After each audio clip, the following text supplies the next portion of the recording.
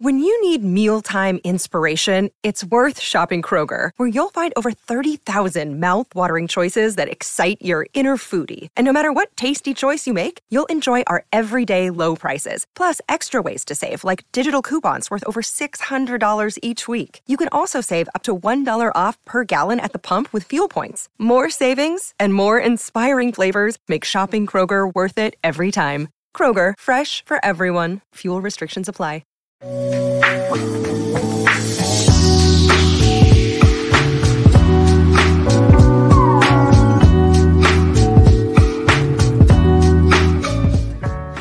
Welcome into CHGO White Sox, presented by PointsBet. Live your bet life when you sign up using the promo code CHGO. Welcome into CHGO White Sox. I'm your host, Sean Anderson. Alongside me, is Herb Lawrence and Vinny Duber. First, we got to go to the man in the sunglasses and the mustache, Vinny Duber. You can follow him on Twitter at Vinny Duber. He is clearly at a baseball field. And the man in the middle, mostly to my right now, Herb Lawrence. You can follow him on Twitter at Ecknerwall23. I'm Sean Anderson. You can follow me on Twitter at Sean_W_Anderson. Follow CHGO White Sox at CHGO_White Sox. Follow CHGO Sports at CHGO_Sports. We are coming to you live from our homes. Well, me and Herb are, and Vinny, your new home for the next week or so. How's Arizona?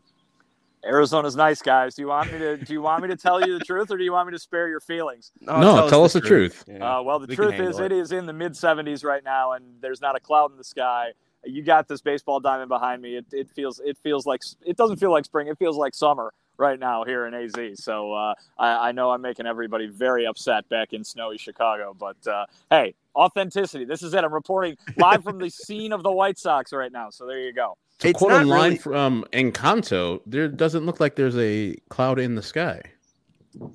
I haven't been able to see that one yet, Herb. I'm going to take your word for it, but you're correct that there is not a cloud in the sky on this beautiful Arizona Saturday. And honestly, it's not even the details. It's more of the smile, just the natural smile of you talking about those it. Glasses, you're just like, too. I escaped. Ha, ha, ha. I escaped. You're still stuck in Chicago. We get it. It's nice in Arizona, Vinny. Glad you're enjoying it. You got to see some old faces, and we're excited to talk to you about that. Today on CHGO White Sox, we'll have an icebreaker to, breaking stuff up. I mean, Vinny's already melted out there in AZ. We'll also be talking about why I'm sad here. Carlos Rodón is making a lot more money, which is good for him. I'm happy for him for that. But Carlos Rodón is now a San Francisco Giant. We'll talk about what that means. We'll also talk about the Minnesota Twins getting worse, which I know Herb loves. And we'll start off with why Vinny is currently having a baseball field behind him. He's in Arizona. He got to see some old faces. We'll talk about that first up. But let's go to the icebreaker because we have something that was a complete hot take. Our guy, Patrick Nolan from Sox Machine, the editor over at Sox Machine, said, my hot take, Adam Engel is actually better than Michael Conforto. I actually think Engel is pretty good, but because they complement each other so well, and because Engel's body doesn't seem to intend on letting him play consistently, Conforto is a pretty good idea. And he tried to escape it just 2 hours ago by saying, every so often when I'm half drunk and about to go to bed, I just try to start a fire like this so I have something fun to wake up to. So I don't know if I believe Pino's there. You tweet something out and then you backtrack, the next day. I don't know about that, Patrick. But let's talk about this. Engel versus Conforto. We've talked that right field might be all right with the three, Engel, Sheets, and Vaughn. Engel, Sheets, and Vaughn. I mean, we were kind of in agreement in a way. We just talked about Conforto for the first time yesterday before Vinny went on in that flight. And now he's sideways. Vinny, what do you think about Michael Conforto versus Adam Engel? Oh, and now we can't hear Vinny. You don't have his voice. Hey-oh. He was all sideways. Now we can't hear him. He's talking, though. I bet his thoughts are great. And now he's gone. Maybe his phone died. Herb, we'll go to you before we hear Vinny. Vinny, if give us a shot one more time. Yeah, I don't think. Yeah, we can't get Vinny. All right, Herb, Engel versus Conforto, and we'll try to work out the kinks with Vinny out in Arizona. I don't think there's a thing there. Conforto's the superior player. If we're just talking about being a fielder, yes, you can say Engel and Conforto are close, or Engel has the advantage there, as P. Knowles was alluding to. But no way is Adam Engel anywhere near the stratosphere of what Michael Conforto is. Michael Conforto this year will probably get a deal somewhere in a $20 million range per year deal. Adam Engel's probably never going to see that, as he is older than Michael Conforto, and he's never put up the offensive seasons that Michael Conforto has done. So yeah, it's as he said, he probably is trying to do a fire starter thing, but no, when I saw that, I just ignored it because I love Patrick Nolan. I didn't want to, go too much on him, too hard on him. Oh, we love P-Knowles. And again, it's we're just, poking the bear. I mean, he's providing content with his hot take. And even though we can't hear Vinny's great voice, we can't see him, which is a positive. And it's a great Arizona background right there. But it's kind of what Vinny has been talking about. Like, right field doesn't need an upgrade in his mind. He thinks second base needs more of an upgrade. Leury can't be the everyday player there at second base. And right field, I mean, you have three guys that are capable. They might not be $80 million worth of one player in Michael Conforto, but you have three guys that might be capable of playing the outfield. I know some people don't want to see Andrew Vaughn play right field. Again, I know Sheets is very green out there, and Engel obviously has the defensive prowess, but, the bat lacks a little bit. I know it's not crazy, but I don't think P-Knowles is nuts on this. I just think he might have phrased it the wrong way by saying Conforto's better. You think he's crazy on that one. It doesn't make sense. I mean, yes, if you're saying for the value and how much Adam Engel's making and how much you're going to have to pay Michael Conforto, then I can go with you there. You can say that Adam Engel is the better value player than what Michael Conforto can bring to you for the money you're going to pay for him. But if we're just going apples to apples, no, absolutely not. There's nobody in here that has ever said when we've had these shows, like, we can just have Adam Engel out in right field and we'll be smooth. Yeah, well, and the issue, too, is I think you saw the injuries of last year. It felt like his body was breaking down a little bit on him. And even when he was trying to rehab in AAA, it didn't seem like a really successful rehab. So you hope that the health is there. That's the biggest concern. Like, if we had a healthy Adam Engel and we got to see him in 2021, I think we'd feel a lot better about that position because, again, his bat was coming around. We do have some stats. I know we're having some production issues, mainly with Vinny's end, but we do have some stats. We'll go to Adam Engel first.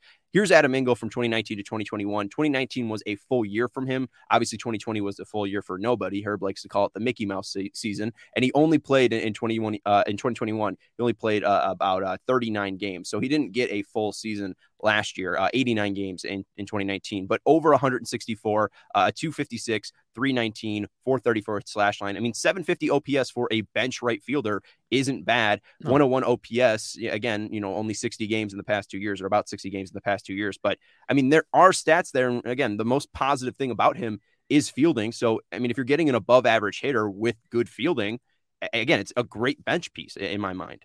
And if you have two other guys, he might be right, honestly. No, he's not right. That's 100% not right. Let's start there. He is incorrect in his assessment that Adam Engel is better than Michael Conforto. Adam Engel is a above average hitter and a way above average fielder. That is what he is. Now, we always say availability is the best ability. With these soft tissue injuries, Adam Engel, you said, not 39 games last year? That can't do it. Yes, I would love to see this version of Adam Engel, the retooled swing, the Frank Menachino, fuck the home run swing, be given 150 games to someone. Maybe not the White Sox. I think the White Sox can get away with it. That's why the right field position, I was like, we'll be fine in the aggregate. That player would be all right with those three platooning. But I wouldn't want to give any of the three guys just carte blanche on right field. Firstly, they've really never played there, except for Adam Engel. He's played there as a outfielder, as a replacement outfielder. But the other two are just first basemen who are just out there because of necessity.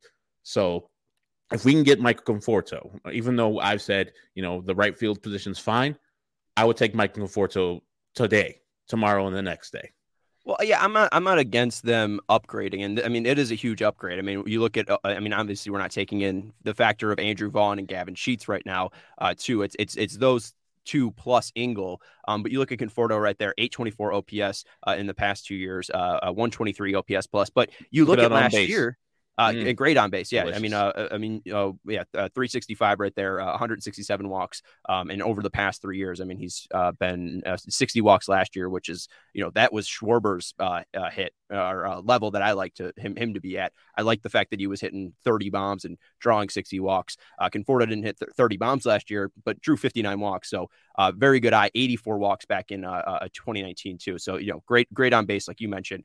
But the thing too is, I mean, people are worried at least about Conforto's production last year. And in those 39 games that Adam Engel played, he had a 1.6 WAR. Michael Conforto played 125 games last year and had a 0.8 WAR. I mean, there was more volume there, and he just was not productive for the Mets. And now you see that they're looking to trade more veteran players. Dom Smith's name's being floated out there. Jeff McNeil, JD Davis, his name being floated out there.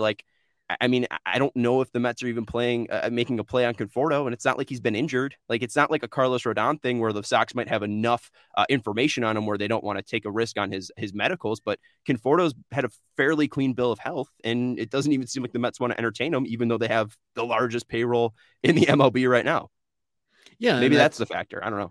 Yeah, I mean, he's been there, and probably last year soured him. I mean, the injuries, and then when he came back, he played 125 games. As you said, he's an under 1-win B-War guy. So they probably are saying the same thing. You're like, I didn't like that injury year. It's a walk year, and he really didn't do a lot for us. I mean, most of his value was in getting on base with us with the 59 walks in 125 games. We're moving on. We can go and get bigger players. We can sign these players because our owner has an endless checkbook there and is not afraid to spend some money. So, yeah, they might be shedding some payroll as far as getting rid of Jack McNeil, Dom Smith, guys coming up with some big payrolls, and then refreshing that with Steve Cohen's big-time paycheck. So I can see a retooling out there in New York, and they've probably seen enough of what Mike Conforto can do, and paying him $20 million might not be in their thing. And we'll get to the Carlos Rodón thing. It kind of might be the same type of thing. Like, right. Hey, we've seen this guy. He's been injured too much, but he has flash in the pan. But if you guys want to pay him $22 million, be our guest. We're not. Yeah, and production said that we're going to try to get Vinny back, and boom, here we are. And I hear him too. What's up, Vinny? Hey guys, I'm back. I'm on the laptop now. The sunglasses, I'm under a canopy. You know what? I'm still at Camelback Ranch. Trust me. You just have to trust me. I'm looking out over here. I can still see the mountains. We're still in Arizona here. We just had to relocate to a different part of the park with better internet service. How about that? Yeah, absolutely. Let's talk about Arizona here. How's it been? How's it been seeing familiar faces? Who you've seen? Who you talked to? What's been the scoop over down in AZ? Yeah, not everybody's here yet. Obviously tomorrow is the main report day for everybody. But yeah, I mean, we saw, I think we saw plenty on the internet of Tim Anderson and Andrew Vaughn, the day before, Lance Lynn, Liam Hendricks. Today we got to talk to Liam Hendricks, but we also saw Dallas Keuchel, Yasmani Grandal. So there's some guys here in addition to all the minor league guys as well. So, but yeah, we got to talk to Tony La Russa on a couple of different occasions today. And you know what? It's already, we're right in the swing of things. We're already getting news and notes from spring training, getting ready to see where people are going to be playing for the 2022 season. But yeah, we're getting right back into the swing of things. No problem. You had some news. I don't know if you can break it, so let me know if you don't. But Herb mentioned a jersey some people should get. If they should get a jersey this year, they should get. You had some news about him, right? Yeah, quickly becoming a celeb. A regular feature on our program. Herb's jersey recommendation of Anderson Severino. Tony mentioned that he might be late to arrive with some visa stuff going on, which is not unsurprising for some of those guys coming from all over the world. I think we thought that was going to be the case whenever this lockout was going to end. That everybody's always all of a sudden got to pick up and scramble. So I think Tony had mentioned even guys like Jose Abreu and Eloy Jimenez who might not be here right tomorrow, but they're working on getting here, coming from all the different places that everybody's coming from. So, but yes, an Anderson Severino mention, a Sean Anderson Severino mention, if you will, on the first day of Sox camp. Herb's guy. We love to see that. So you talked to Tony, the big man. How's he been? What was the vibe from Tony? And I know he broke some news. We'll get into that, but vibe check Tony La Russa. I mean, how's he been? Was it nice to see your old pal? Listen, when you got Tony La Russa, the Hall of Famer, the guy who's been doing this forever, I think the answer is that he's always the same, right? He was talking all about how he was getting sick and tired of sitting around waiting and sitting around watching and ready to get to work. So that's no surprise there coming from Tony La Russa. Again, you know, you asked me how Tony La Russa is. I don't know. I'm not allowed to ask Tony La Russa how Tony La Russa is. There's no game to be played today, even, and he's still putting the kibosh on that. I was about to say there's no game, so there's nothing to be upset about, Tony. You got weeks. You still got a week, I guess, until even spring training starts. But at least it's good to see Tony. I like the sweet hat he was wearing, though. That's nice. Oh, the new spring training hats are nice. That's the new spring training hat. They're okay. You know what happened to spring training hats? Why are they so flimsy in the back now? They used to be remember they used to be just like the soft. They used to be like the softer version of the regular hat, and now they're like kind of quasi trucker hats. They're like there's nothing going on past the front little part there. And honestly, some of the actual logo designs on the front, like for some teams, the Sox are lucky because they don't have a lot of ugly logos. But I mean, some of the teams are really, really rough, and I don't really love the new. I'm not a new era guy, so I don't really screw around with the new era hats. They're all hit or miss. I'll tell you what, a couple of my favorites of all time have been recent ones though, and that was the Rockies, the recent Rockies one where it was the sea and the mountains with the Colorado flag in it. That was great, and then that A's one, just the white elephant on the green hat looks tremendous.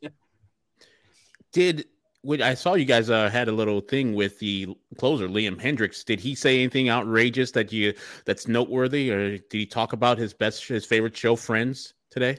He did not. He gave us a movie review of The Batman, which he went to see the other day. So spoilers too? No spoilers. Just mood. Just he was commenting on its kind of dourness. Apparently, I haven't seen it yet, but that's very dark. That's no surprise coming from DC. I'm a Marvel guy. I want it to be a little fun, but yeah, the Liam is talking all about how he was spending the lockout going around to random fields in the Phoenix area, just playing catch and stuff. That's very, very on brand for Liam Hendriks. I asked him if they were booted off for any Little League practice. And he said, unfortunately, that didn't happen. They must have been going during school hours or something like that. If we had access to Liam Hendriks down in Arizona, we would find a Little League team for him to strike out. I would love to see Liam Hendriks. He only walked 7 guys last year. He's got the control. I mean, kids might be afraid of the 97, but it might be some entertainment if we could see if one kid would step in the box against a major leaguer. I saw Matt from Oakland checking in the chat saying that we're sneaking in this episode. We are our guy Vinny sneaking down to AZ. So we gotta talk to him about that. And I want to mention now, going back to Tony. I mean, he broke a couple news pieces. One of them about Kopech. I think that's probably the most worrying one. There's some other stuff about Craig Kimbrell that's a little less worrying. And there, I think even his quote about being a championship team ready quote was interesting as well. But the Kopech stuff, could you explain that and what's really the situation with Kopech? Because he's arrived, right? He wasn't here today that I've seen, but I think the idea is that they hadn't been able to talk to these guys for 3 months. And so it's now kind of like we can't ask how are they doing because they don't know, but they can say, well, we talked to him and this is what he told us kind of thing. Michael Kopech, we'll see, man. I don't know. It was odd the way it was phrased, certainly. And I think that there's the overarching thing of this should be that they haven't been able to work with these guys for 3 months. And so when it comes to how guys are doing, what guys are going to be expected to do during the regular season, this early stage of this very short camp, you just got to realize that the coaches maybe don't know. They maybe don't know because they haven't been able to work with them for months like they normally would. That being said, we saw Lance Lynn show up yesterday and throw 2 innings in live BP, or the folks who were here this is my first day here. We saw Dallas Keuchel show up today and throw live BP for 2 innings. We heard from Tony today that Michael Kopech has not thrown any live BP yet. I don't know if that was to compare it to the other guys on the team who had been doing that during the lockout. I'm not sure. We also heard him mention, that there were a couple reasons for that maybe, but Tony basically not questioning so much as wondering aloud what Michael Kopech is going to be like when he shows up here. And he mentioned that, the guy hasn't thrown a live BP yet. He's thrown a bullpen apparently, or 2, at least that's what Tony's heard, but we'll see. I mean, I think when it just kind of adds to that question mark, doesn't it? I mean, it's right. This is, what did we talk about? What was that yesterday when we were talking about spring storylines and we were saying, well, Michael Kopech's got to be one of the top ones because we don't, this was going to be an important spring for him to get ready to pitch as a full-time starter for the entirety of the year. He gets that spring shortened, and now we're hearing, more things that add to the question mark. So I don't think there's any reason for anybody to think that, Michael Kopech's not going to be a part of this rotation or anything like that. But Tony pointed out, he said a 6-week camp, usually gets a guy ready to throw 100 pitches by opening day. They don't have that. They've got a little more than 3 weeks. And Michael Kopech is obviously at a different point in his career than the other guys that make up that rotation. So you're talking about Lance Lynn needing a 6-week camp, or Dallas Keuchel or Lucas Giolito or Dylan Cease needing a 6-week camp to be ready to throw 100 pitches on opening day. Who knows what Michael Kopech needed before the lockout was a thing. Now that there is such a short camp, who knows what Michael Kopech will need to be able to be ready to do what he needs to do for opening day, or does it mean that the White Sox need to get even more creative than they were planning on being with him? Speaking of that live BP you're talking about, what's your assessment of Dallas Keuchel's outing today? I know it's the first time he's been on the bump. I have my own thoughts on it. I just want to see what you want to think, what you thought about it. Yeah, I'm no scout. I'm not. I can't pick apart his delivery like some folks can, obviously. So I can go based on results. Listen, he got the ground balls that he wants to get. Right. I mean, we saw most of those. A couple of them snuck through the infield there in the brief time that he was on the mound. I think the good news for White Sox fans out of Dallas Keuchel's 2 innings was Yoelqui Cespedes. He was able to show a few tools.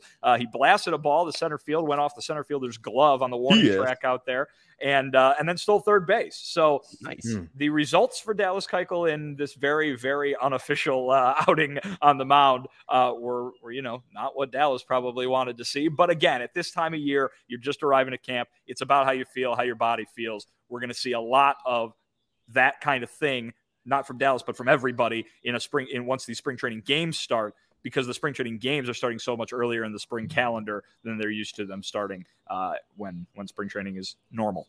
This is a special edition of the CHGO White Sox podcast presented by PointsBet. Use code CHGO when you sign up to live your bet life. The best way to support CHGO is to download the PointsBet app and use code CHGO when you sign up. If you make a $50 or more first-time deposit, you'll receive a free CHGO membership, which unlocks all of our web content, and you'll even get a free shirt of your choice from the CHGO locker. If you have any questions, email pointsbet@allchgo.com and we will help you. Remember that PointsBet is your home for live in-game betting. They even have a new exclusive feature, live NBA same-game parlays. And now online sign-up is available in Illinois. It's back. You can actually download the PointsBet app right now and register your account from start to finish, all from your phone. Again, use code CHGO and you will get 2 risk-free bets up to $2,000. And if you make a first-time deposit of $50 or more using that code CHGO, you will get a free CHGO membership. So what are you waiting for? Once the game starts, don't just bet. Live your bet life with PointsBet. Gambling problem? Call 1-800-522-4700. And something that you mentioned, I mean, I'm hoping Michael Kopech's having like a Rocky IV training montage right now down in Texas. He's working on the farm. He's just getting bulked up right now. He's ready to throw 200 innings.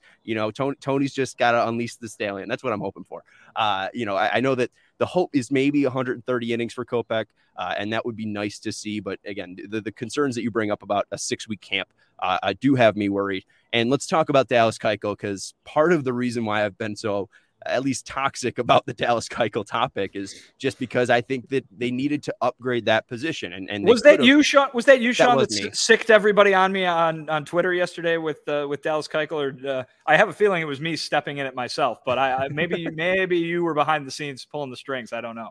Yeah, I behind the scenes was pretty rough once we ended the podcast yesterday for the CHGO White Sox podcast. But I just, Carlos Rodón signs for, and this is, Herb wanted to mention this, Richard Hogue, who is Adam Hogue's dad, Adam Hogue's dad. I just pulled the Les Grobstein there. Yes, Adam Hogue. Richard Hogue is Adam's dad. You know Adam for a long time there, Herbie. Yeah, and he said, is Vinny related to Ted Lasso? I mean, no? Vinny? Not that I know of, but you never know where that lineage, where you do the 23andMe, who knows where it leads. I think Ted Lasso would be related to Vinny because Vinny had the mustache first. There you go. Yeah, Jason Sudeikis is a poser. Stop it.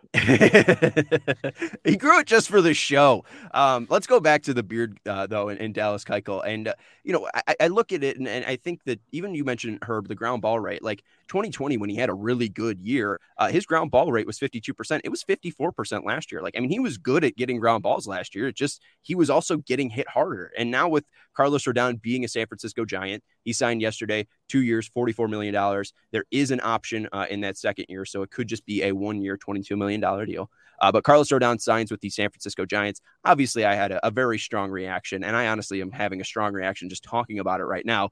So I'll go to you guys to break the ice. Herb, what was your reaction? Because I think mine was clearly visceral, and people saw it probably on Twitter. Mine was, you guys saw it too, because I blew up in front of you. Mine was good for Carlos. I was of the mind that Carlos Rodón was gone. Like, the fact that the White Sox didn't extend him the qualifying offer said a lot to me. Said, hey, he's not coming back. He's not going to be taking that hometown discount of that $3 million he got last year to up his value. And congratulations, $22 million for 2 years is a nice deal. San Francisco's going to treat him right. They've done a lot of retooling of people's career, like Gaussman. I think you said Logan Webb, Johnny Cueto, who's now gone from there. He's going to have a great time out there, and we're going to see him 4th of July weekend. The White Sox go out to San Francisco. So I'm happy for the man. And yeah, it would have been all right if the White Sox re-signed him. Actually, it would have been really solid if the guy is healthy. But now you're on my side. But for $22 million, a little too much for the White Sox for an uncertainty right there with the Carlos Rodón. You don't know the guy you're going to get. And yeah, Vinny, I agree. Yeah. I mean, I completely agree with Herb. You know, I mean, listen, the White Sox said they didn't want to offer him a 1 year, $18.4 million. They didn't feel comfortable doing it. That was not the price that they put on a 1 year deal for Carlos Rodón, and they know him better than anybody. So you'd have to think that they had their reasons. And I mean, obviously they had their reasons, but you know, like I said, they know him better than anybody. I don't think that Carlos Rodón tricked the San Francisco Giants or anything like that, but I think that the question marks that surround him are perfectly reasonable ones. And I hope that he goes to California and takes his big payday and goes out and answers those questions, you know, because I think certainly White Sox fans should be rooting for him out there. When it comes to the White Sox and a reunion that never happened, right. They had the opportunity to do it, and they made their decision not to, and they have to know why they didn't think Carlos Rodón was worth $18.4 million for 1 year. And the Giants didn't. The Giants disagreed. Right. The Giants disagreed, and maybe the Giants are saying, we saw what happened last year, and that's what we're gonna go with. The White Sox have the entirety of the career to look at, and they know what they can do that for that. Yeah, it's going to be interesting to see what Rick Hahn says, if anything, about it. You know, obviously he's going to be happy for him because he's been in the organization for a long time. He's worked very hard for the organization, and he deserved a payday. I mean, again, the most thing that I feel happy for, I mean, of course I'm going to be, you know, trying to be entertaining on Twitter, but I'm mostly happy for Carlos Rodón. I mean, he just got paid. You've mentioned his wife, Ashley, before, Herb. Like, I mean, she's his diehard fan. Like, it's so nice to see the support and just the family. You know, he has 2 young daughters, I think. Or 2 young children. And, you know, it just seems like he is such a family guy. He loves baseball. He's got a Twitch stream. Like, he's really relatable. And it's great to see his hard work pay off. And I don't think he tricked the San Francisco Giants. I love that 107-win team feels the threat of the Dodgers breathing down their neck. And they're like, all right, even if it is a 50-50 shot, we are going to make an aggressive new move to make our team better. Carlos Rodón makes any team better. He would have made the White Sox better. And I guess that was my big feeling, is that I think that, you know, especially with the place the White Sox are in, you need to make your team better. You need to improve. And the Giants realized that. That's why they went and made this move. And I know that the healths are a big concern. The Sox know more than anyone about that. And it feels like they had a disagreement back in September, Vinny, right? About, like, you know, it really felt like Scott Boras and Carlos Rodón was like, no, my shoulder's fine. And that's why we saw him go pitch out against the Reds in September. And he was, you know, only hitting around 91, 93 tops. But he still had an effective 5+ inning outing. And then, you know, we see him held out for the rest of the season. It was kind of a shock that he was on the postseason roster. He has an explosive first inning against the Astros, hitting 99 miles per hour, setting guys down, looking like the ace he was. But then it really felt like the White Sox were like, no, we want to take our time with him. And so it really even felt like, you know, not very overtly, but it did feel like there was probably some sort of a disagreement on where his health was. I don't know if disagreement is the right word, more so than people, you know, I think the White Sox wanted him to pitch.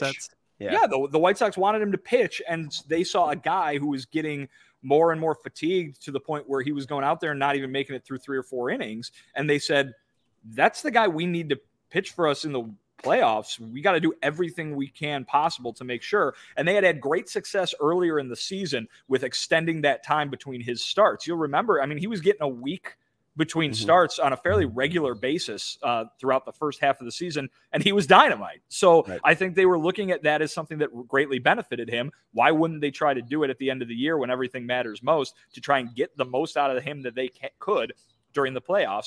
And that's what ended up happening. I think Carlos Rodón, I know Carlos Rodón is very sick of talking about his injury history. He's very sick of that being his headline. And last year, he was able to turn that around and make it so his performance was his headline. And then the end of the season rolls around, and he's stuck talking about his health again. That's frustrating for him.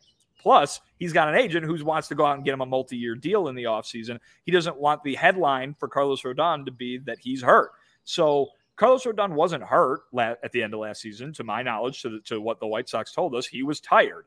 But he was tired to the point that his shoulder was tired to the point that he wasn't able to pitch as much as he would have been otherwise. So maybe you get this full off season and he rests up and his shoulder is just as good as it was at the beginning of last season. And I think that's what the Giants are banking on. And maybe that's what the medical reports yield. But the White Sox just went through a year in which he had an enormous jump in innings. I mean, we talked about the other day how he barely pitched in 2020. He had an enormous jump in innings, and we were seeing it with guys whose headline haven't been their health, guys like Giolito and Lynn, who went on the IL at the end of the year. So I think Carlos Rodón is not injured right now, but that being said, you just went through the best season of his career, and at the end of the year, you didn't know if he was going to be able to pitch. Yeah, and I'm looking at his stats, and the 132 innings is by far his most innings he's thrown since 2016, where he threw 165 innings. So he was really tired. He was exhausted by the end of that. With a 2.37 ERA, I would do the same. And the White Sox, I think, treated him right at the end of the year. He was just gassed with 132 innings in their regular season because he hadn't done that since 2016, where he had posted those good numbers, posting 28 starts that year. And I am not a fan. I mean, I'm not opposed to what the White Sox did with him during the season. And then after the season saying, great year. We appreciate you. Go and find your money somewhere else, kid. Yeah, and I'm glad he did find his money. And I go back to the qualifying offer, and I don't want to bog down on it too much, but if he was able to get $22 million from a different team, like I still don't understand the idea of not attaching the qualifying offer, because you could have gotten a draft pick, Herb. It just seems so weird because we are always big on the process, and I don't understand the process, I guess, of this move, because if you do understand that some team might pay over that qualifying offer for him, why wouldn't you attach a draft pick for him so you could get something in advance? And maybe, that would scare away teams. I know Jim Margulis mentioned on Sox Machine when they did their player review for Carlos Rodón that might drive away people from even making an offer to him. But, at the end of the day, I look at that, and if he accepts the offer at the end of the day, you get him for 1 year. It's low risk, and it is better than market value. If you can get it for 18.4 and the team's getting it for 22, I mean, you are getting somewhat of a hometown discount in some way, or you're getting a draft pick. Yeah, but that's not what the White Sox thought in November, though.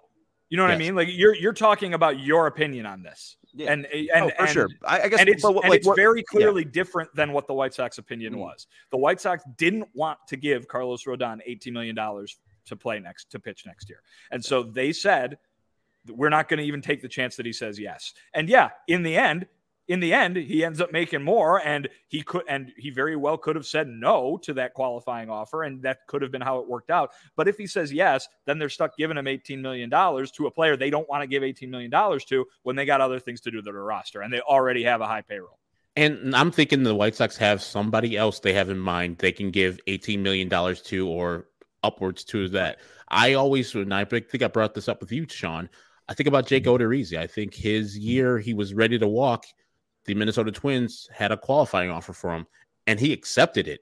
It's very rare to see somebody accept it, and he came back, and he wasn't as good in 2020. And the uncertainty of this offseason, too, I think went into the White Sox decision, too, because maybe Carlos Rodón says, you know what? I don't know what's going to happen after this lockout. I'm going to sign that deal. I'm going to take that qualifying offer that the White Sox sent out to me, and just has some type of stability in my life. I like this team. They've raised me as a pup. I'll stay here. If they're going to give me $18.4 million, that's a huge $15 million raise. I'll take it all day long. The thing with Odorizzi too, I mean, he accepted the qualifying offer and then he began the season on the injured list. So, I mean, part of that was injury as well. And Matt Ryan said the old adage of there is not such thing as a bad 1-year deal. Adam Eaton exists. So I don't know about that, Matt Ryan. So not every 1-year deal is the same. I guess, Vinny, I'm glad this is kind of the last time we'll talk about Carlos Rodón, maybe until July or, not ever. So before we go into our favorite Carlos Rodón moments, I just have one more final thing that's popping around in this brain. And Herb, I want you to answer this too. But Scott Boras, obviously super agent. They've had some, arguments with him back and forth. They've had some, tense moments, I guess, not arguments, tense moments back and forth.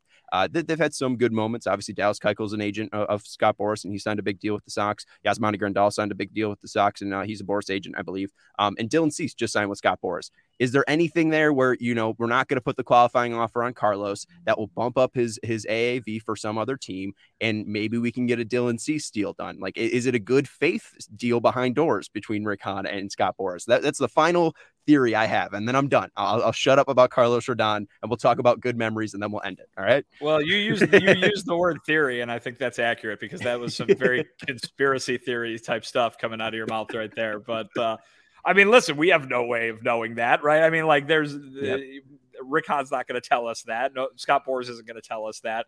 I would tend to say no, that sounds a little nuts, but right. But when a Cease extension gets done in the next 2 weeks, I mean, then we'll have a big, then you'll get the bulletin board out with all the yarn tied to everything. Right. And go real Charlie Day in our conference room in there. Absolutely.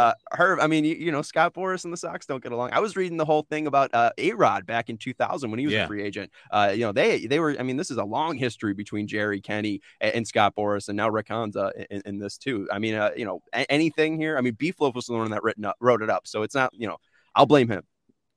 I mean, passing the conspiracy theory buck, unbelievable. I don't know. Maybe I don't know if Scott Boras works that way, but Rick and him seem to have a good relationship where Kenny and Jerry did not. And so, if Rick is doing something like that, hey, do it, because Dylan Cease to a long-term deal is a thing that I would love to have. But on the other hand, Scott Boras clients are not necessarily guys who like to sign before they hit their market. I think I saw Steven Strasburg was a guy who signed before he hit the market, and I don't know any other players who are Scott Boras clients that do that. So I would be very surprised if Dylan Cease signed a deal. When I saw him sign with Scott Boras, I was like, okay, he's going to hit free agency when he hits it, and he's not going to be signing a long-term deal with the White Sox. I would love to be wrong. That'd be excellent, because Dylan Cease, I think, is ascending to a Cy Young Award winner eventually. And he doesn't have the injury history yet. Obviously, I think I worry a little bit about him just because of his size and how fast he throws. But I do like his mechanics. It does seem very fluid, very stretched out dude. The disc golf is getting him right. Disc golf is good. And I do like that, I think it's part of Carlos Rodón. I mean, like, they were good buddies. They were doing a trading card opening session there. They're both Georgia boys, or at least Southern boys. Like, it makes sense that I think that he probably bonded with Rodón. And then, he was like, well, Rodón now making $22 million with Boras. He's probably gave a good recommendation to Cease. So I don't know. And yes, I am recording from in a jungle. I needed to upgrade this. My mom was upset that this sweater was always behind me with Locked On Sox. So I put the White Sox sweatshirt, upgrade the background, put some tissue paper here. And then I got some, what's it called? Little vines here. And there's no tinfoil hat in me right now, or on my head right now, but I can go to the kitchen if we want to, because we are broadcasting from home. All right. So in 2000, from 2000 to 2021, the Sox saw 4 no-hitters, 1 perfect game, 3 no-hitters, 1 perfect game. Mark Burley threw a no-hitter. We have a perfect game from Mark Burley, a perfect game from Phil Umber, and a no-hitter from Carlos Rodón. I was going to say, Umber erasure right there. You can't do that. Come on. And hey, I mean, Ed Farmer did it right away. Ed Farmer saying, perfect game at U.S. Cellular. But I think that, we should have put the Lucas Giolito one there, right? Oh, man, no, I didn't. All right, so I'm brutal. 3 no-hitters, 2 perfect games. All right, so let's run down those. Carlos Rodón, where does it rank in recent White Sox no-hitter perfect game lore? I would say, if we're ranking these things, Yeah, if you want to do, if it's 5, so it should be pretty easy to rank them. I mean, I think the Mark Burley perfect game was the best of the bunch. Agreed. Usually, you do a perfect game, you have a plan there, and Mark Burley did 3 games where he faced the minimum. That perfect game, I think, was his best, even though I think the close one is the Texas Rangers one that happened on April 18th. He was filthy that day. I think he only walked Sammy Sosa and then immediately picked him off. So it's Burley. The Philip Umber one wasn't that sharp. It wasn't great. No. If Brandon Ryan can run to first base instead of arguing with the umpire, that's going to be a no-hitter instead of a perfect game. So I'm going to go with Burley. Then I'm going to go with Lucas Giolito. He was filthy versus the Pirates. Then Rodón. Then Umber. And then what were we talking about? The other Burley no-hitter? I would say the other Burley no-hitter would be before the Philip Umber perfect game. Okay, so Umber perfect game is the 5th out of that. Yes. It's a perfect game, Vinny, but it's clearly not even good enough to be poor Phil Umber. Finish in last place. If you have to rank them, top 5 no hitter since 2000, what are you doing? Yeah, I mean, I think the idea that Herb was doing there is that you look back on it nostalgically, right? So everybody loves Mark Burley. Mark Burley should go to the top. No one cares about Phil Umber anymore, so Phil Umber ends up on the bottom, even though it was a perfect game. I'm trying to remember back to kind of some of the moments, and I think the 9th inning of that Rodón one last year was pins and needles because it was a perfect game at the time, and that play that Jose Abreu made at first base. Mercy. I mean, I thought that he was going to blow out his knee. I thought he was going to blow out his knee, Same. Preserving Carlos Rodón's perfect game, and what a piece of legend that would have been. It would have been horrible for Jose Abreu and for the White Sox, but to have that be part of that legend would have been incredible. So yeah, I mean, I'll always remember that Abreu play at first base as my hair goes all nuts in the wind. But yeah, and then the catch angle made for Giolito a year earlier. So yeah, I mean, I think obviously the Mark Burley perfect game is up at the top. Call your sons, call your daughters, call your friends, call your neighbors. Everyone remembers that one. Everyone remembers that one. So that's up at the top. But yeah, I think Rodón deserves a little bit more credit just how dramatic it was, especially toward the end. And dudes, he was dealing. He was blowing the ball right by those Cleveland, formerly known as the Indians. So yeah, very impressive stuff. And is that a purpose swear jar? Did you want to donate $1? No, he was. It was more so being accurate because that's what their name was when he pitched against them. So you were covering yourself so you could. All right. I think too that Burley perfect game that happened in July. All the rest of these happened in April. So no, Giolito was in June, August. August. My bad. Sorry, it was the earliest season. My bad. Sorry, September, maybe even September. So that's even more like that for me is even more appealing. Like the temperature was great. It was a warm afternoon in Chicago. I think July 23rd.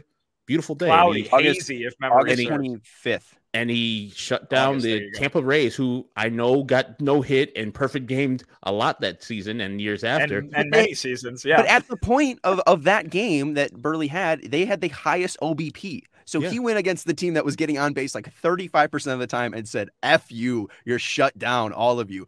Shout out to Sam Davis. Apparently only Herb and I rock. Vinny rocks. He already looks like he rocks. So I was going to say that goes without saying. Just in terms of the you couldn't have picked a more weird verb there, Sam, because I mean, by definition, I rock. These two guys might be much better in general, but when we're talking about rocking, we're talking specifically about rocking. I'm more R&B. Yeah, right. I'm going to go Phil Umber last. Sorry, Phil. I'll go Burley no hitter. I'm sorry, 4. I'll go Lucas Giolito 3. I'll go Carlos Rodón 2, just because I like the drama of it. I know that Giolito's was probably a little bit cleaner, but it really did feel more dominant, Rodón's. And I also just love the storyline. It's a second start, first start at home, first start with fans, right? Or it was close, and it was still fans were. It was like a good percentage of fans there, right? It was his first start with White Sox fans of the year. Okay, yeah. So that I think it was just a really special moment. Seattle, which was they had fans there, yeah. So that was a special moment. I really love that, and I was at the Burley perfect game. So I mean, that's the greatest White Sox game that I've ever seen and will ever see. So I mean, that's just not even fair. I if I was at any of these, they'd probably be one. But I was also at just the best one, being Burley's perfect game. If you enjoy CHGO, one way to help us continue to grow is to download the PointsBet app and use code CHGO when you sign up. Not only are you going to get 2 risk-free bets up to $2,000, but if you make a $50 or more first-time deposit, you'll receive a free CHGO membership, which unlocks all of our web content, and you'll even get a free shirt of your choice from the CHGO locker. If you have any questions, email pointsbet@allchgo.com, and we'll help you out. And in case you missed it, online sign-up is available in Illinois. You can actually download the PointsBet app right now and register from your account from start to finish, all from your phone. You'll be signing up with the fastest sports bet, easier than ever, so you can start living your bet life in seconds. So what are you waiting for? Once the game starts, don't just bet. Live your bet life with PointsBet. Gambling problem? Call 1-800-522-4700. And shout out to our guy Shane Spagnola. He's saying Vinny's mustache rocks. I know I saw Bruhan Luke in here. I saw Little Yumper in here. Shout out to those guys. And Bruhan Luke, obviously of the 108 Run Club, he's saying Herb's going to win the White Sox Dave region of the 108 tourney. Herb, how you feeling? We haven't talked about this yet, and we'll get to the Twins next. I'm feeling great. Going against Shane Reardon. He's a guy who can cook some food, cook some steaks and things like that. But I think my following's a little bit bigger. Ooh. I rub people the wrong way less than Shane. You're less of an aggravator. Fewer times than Shane. And then I survived last year versus a formidable opponent in Sean Anderson in the first round last year. So I'm looking forward to it. I'm not the Illini. I will be bringing my game in that first round 100%. I will not be resting. We'll be going full force against Shane. Of course, cordially. We're not going to be talking smack about him, and I hope he doesn't talk smack about me. Well, I think I can get to at least the third round. And part of this too is, I mean, Chris Tannehill has to be Switzerland, right? I mean, he can't go against his former podcast host, his lifelong friend, his traveling buddy, and now lifelong his is a little far, but yes. Well, I mean, I think he's going to go for me. He's going to go for me, of course. I mean, come on. Poor guy. All right. And shout out to Jimbo, who's also in the 108 tourney. So Jimbo gets our official endorsement here, and because he's our favorite Croatian here on the CHGO White Sox podcast. Well, are you Croatian? My fiance is. Oh, okay. So he can be your guys' favorite Croatian, but mine, Good save there. Mine is Tony Kukoc. Yeah. Sorry, Claire's guys. watching, and Claire appreciates the nod. Let's go to the Twins. Big move here. Not a lot of moves so far in the offseason just yet. Really, the only big one has been Carlos Rodón, but there was one trade that was in the division. The Texas Rangers acquire Mitch Garver from the Twins in exchange for Isaiah Kiner Falefa. Isaiah Kiner Falefa. I had one of those today. It was delicious. My bad. Yes, the Kiner Falefa is delicious. They go down smooth. Shout out to Ryan Tempura. You needed to rehearse that in the mirror. I did. Unfortunately, that's the sad thing. Tempura and falafel out here. But let's talk about the Twins getting worse, in my opinion. Mitch Garver, a really good bat, 30 home runs in 2019. I think that they get worse with this trade, even though Falafel has a lot of versatility as a player. Yeah, he's really good on defense. Mm-hmm. So it's a good get for them. I mean, I think Texas was trading from a position of strength, though obviously there are other positions on the infield besides the two that they signed the big free agents to. I'm going to keep beating my drum that I don't think Texas is very good. So, that'll continue to happen. I'm not sold. I'm not sold. You signed 2 big free agents. All right, good luck. Be better than the Astros and the Mariners, and then we'll talk. But I think they can be better than the Mariners. I don't know about the Astros. And the Angels too. Yeah. Well, again, are they better than the Angels?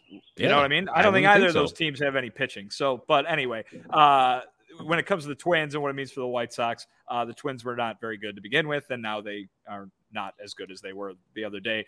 Should be easier to carve up that Twins lineup for White Sox pitchers with Garver out of it. And Kiner Falefa into it, even though he will be providing very good defense, might be stealing a few hits away from White Sox hitters. But good news for the White Sox pitchers, I think, on this trade. Kiner Falefa. Yeah, it's fine. There we go. Good pronunciation. Thanks for saving me. Thank you. I torched his name. There we go. Jimbo says IKF. Just call him that. IKF. Yes, IKF, and his nickname's the Hawaiian Hustle, which is sick. Pretty much, they traded out Andrelton Simmons for Kiner Falefa. That's it. They're pretty much the same player. Kiner Falefa's a younger version of Andrelton Simmons, a guy that's might progress to a hit guy, but he hasn't shown it as such. And Andrelton Simmons, the Cubs jumping the market for him. What the hell is that? That was just dumb. But all those Carlos Correa rumors go right out the window.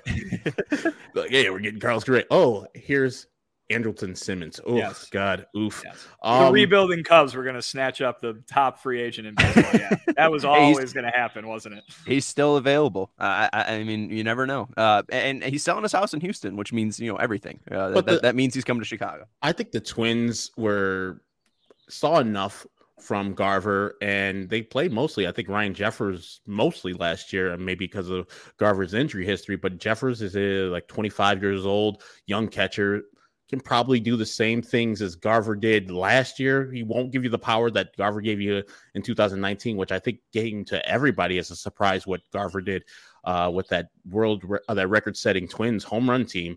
But it's a good move for them, question mark, because they get younger.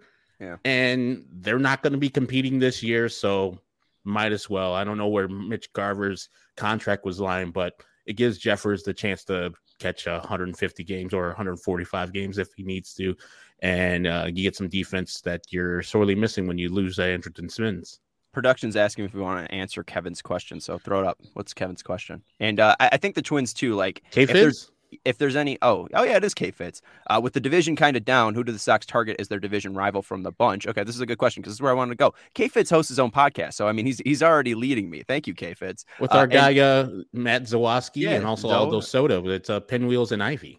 And how do they stay sharp consistently playing mid-level to below average teams as a bunch? I mean, that was one of the big concerns. This was the White Sox last year really struggled against teams above 500, and they dominated the division. I think that the big thing is the target as their division rival has to be the Detroit Twins. They're just up and coming. They're the best team. They're the biggest Tigers. threat. Yeah, the Tigers. Did I see the Detroit Twins? You did. Yes. Go Bears. You should owe us $1 there too. I do. That's worse. With the put them together, I think the White Sox still win. Yes, I do too. Right. I'm not afraid of the Twins. They don't have any pitching. Their bats are getting worse. I really don't think that they're a threat. The only teams that I really despise are the Tigers and the Royals, and the Tigers are better than the Royals. So I'm more worried about the Tigers as a Sox fan. The Tigers are the bigger threat, and their being better should help with that problem, if you want to call it a problem, from last year.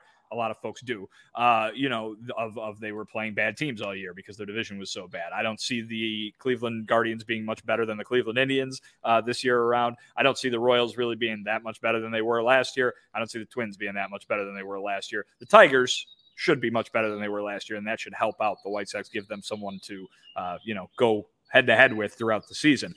To answer the question, who's the rival? I think right now it's the Royals. The Sox and the Royals got some bad blood. I know there was the benches clearing with the Tigers last year, but I think that was a little bit more confusion than anything else. I think the Royals are the team that – I mean, listen, we always talk about Tim Anderson as the face and the heart and the soul of this team, and he is on record saying he does not like the Royals. So I think it's always the Royals until something else big happens between the White Sox and another team in the division. And Herb, you know how bad the White Sox are against the Royals. And if you look at the teams that in the AL Central that they played last year, 10-9 versus Cleveland, 12-7 against Detroit. Against Minnesota, they were 13-6. And the only team that had a losing record, 9-10 against the Royals last year. I always hate playing in Kauffman. Yeah, it's their team always is going to give the White Sox fits. But I think out of all the teams in the Central, we talked about it. It's the Tigers. Last year, I was thinking they're going to give up Jonathan Scope at the trade deadline because some contending team will like him, and it's a nice way to continue your rebuild. They kept him because they know that this year and the next year are going to be very valuable for them. They got, I think, Torkelson coming up. Probably they're going to have Jeimer Candelario start and take Torkelson down a little bit and mess with his service time, and then he's going to come up, and he's the odds-on favorite to win the AL Rookie of the Year. I think they have a pitching staff that is growing.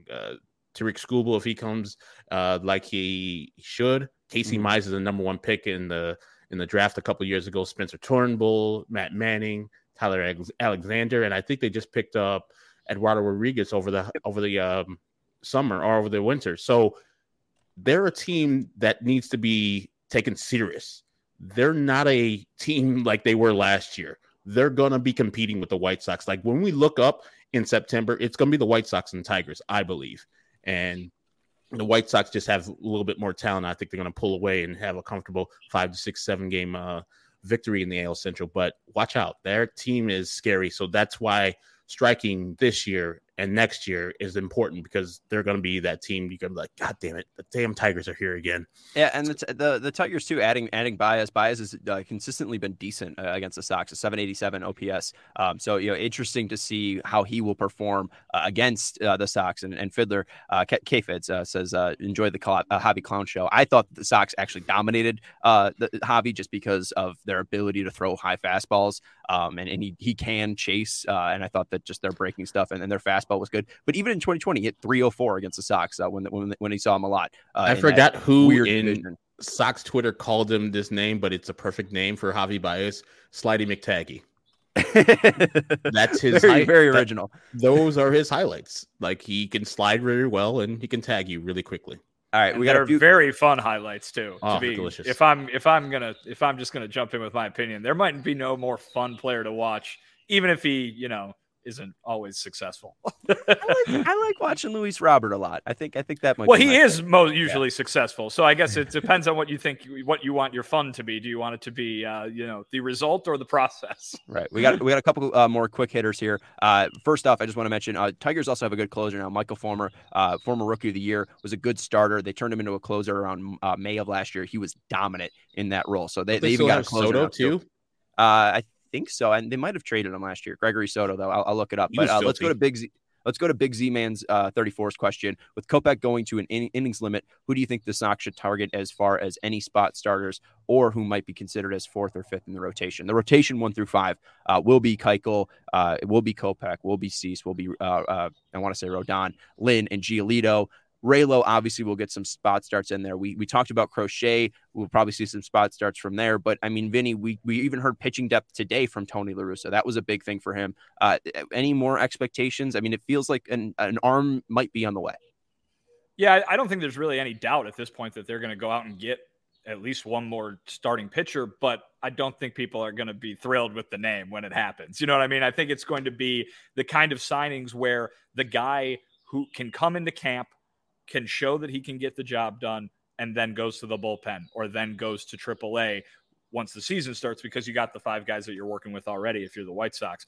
Now, again, that doesn't mean that it won't happen. It doesn't mean that there's not, it's not impossible for them to go out and get a more splashy name to fit in that rotation. They just got to do other work on the other side of that deal to make room for him, and that's fine.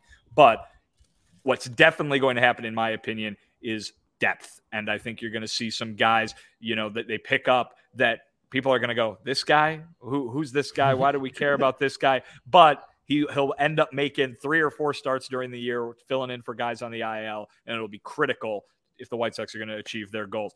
Think this. Do not think what happened after the signing was made. Think what was happened when the signing was made. I'm thinking a springtime signing like Irvin Santana a few years ago. Do you remember that one? Yes. That, again, turned out horribly, obviously. But someone. When was Ivan Nova signed, Vinny? Come on. Well, that was a trade acquisition, and he pitched the whole year. So he was good, and he had a good run. There's an Ivan Nova we can stretch we could talk about from like July to August. He did have a good run. Champagne Ivan Nova. Can we get back Matt Latos, please? No one wants that. But but again, when I say Irvin Santana, I do not mean the astronomical ERA after 3 starts that he turned in and then left the organization. I mean that kind of caliber guy who is not going to be a big part of your rotation, but can be there in an emergency. Yeah, and we mentioned Colin McHugh before.